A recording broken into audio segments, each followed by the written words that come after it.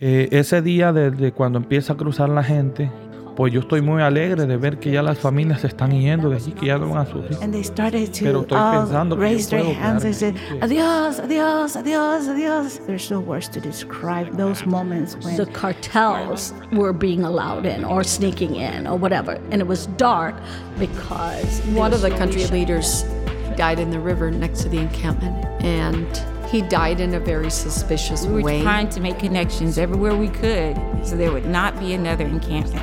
It was like we can't do this again. Esa es el contraste de nuestra frontera. Hope and darkness. Son como dos orillas de un río. In February 2021, the Biden administration began the process to unwind the Migrant Protection Protocols policy, also known as Remain in Mexico. At the South Texas border, the program had pushed thousands of migrants into a makeshift refugee encampment in Matamoros, Mexico, and it had become a symbol of the Trump-era anti-immigrant assault on the border.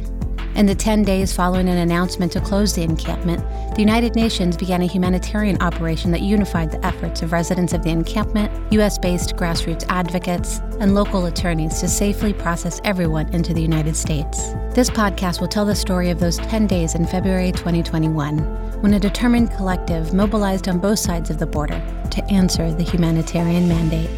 I am Laura Peña, attorney, advocate, born and raised in the Rio Grande Valley, and I'll be your guide as we journey through Valle de Sueños, Valley of Dreams. Produced in partnership with Trucha. Coming soon.